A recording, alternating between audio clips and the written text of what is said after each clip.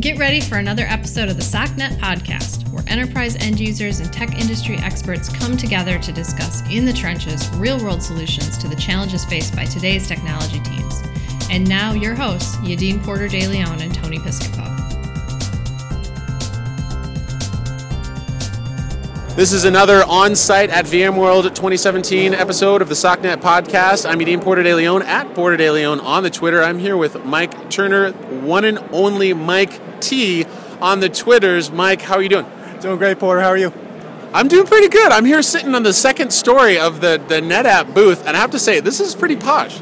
It's a nice setup. It's really nice. We had to share some space. We had to make it work, but it's been fun. Yeah. No, I could get used to this. Where I was trying to get somebody to bring me coffee down there. I said, you in the blue shirt, bring me coffee. So I've been asking people what was most exciting for you coming to the show, and what was kind of surprising then once you got here. I think the surprising thing for me was the HCI. I didn't expect to be so much. And so I have the whole HCI area all dedicated to itself, as well as the individual vendor booths. So that's been bigger than I thought it would be. Yeah, is this becoming the HCI show? It used to be about virtualization. What is the show about now? I think it's about everything now. I think it's about data is what it's about. Everything's data-driven. All the keynotes are all data, moving data where it needs to be as efficiently as possible, and customer outcomes.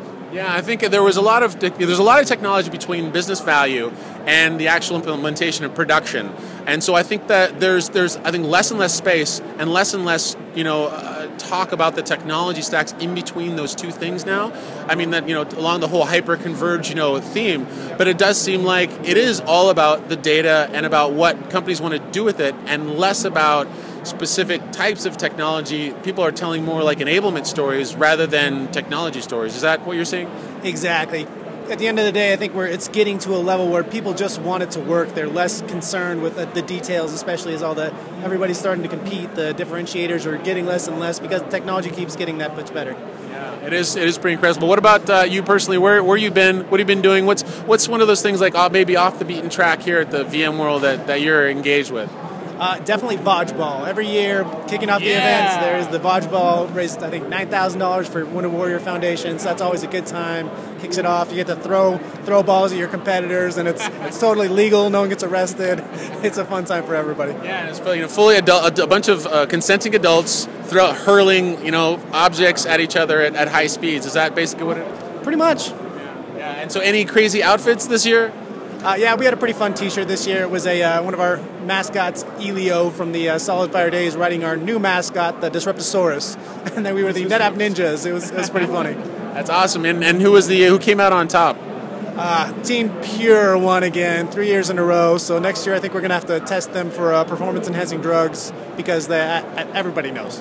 Yeah, everyone knows. I mean, isn't orange a performance-enhancing color? Just might be. I think that we're going to write that into the rules next year.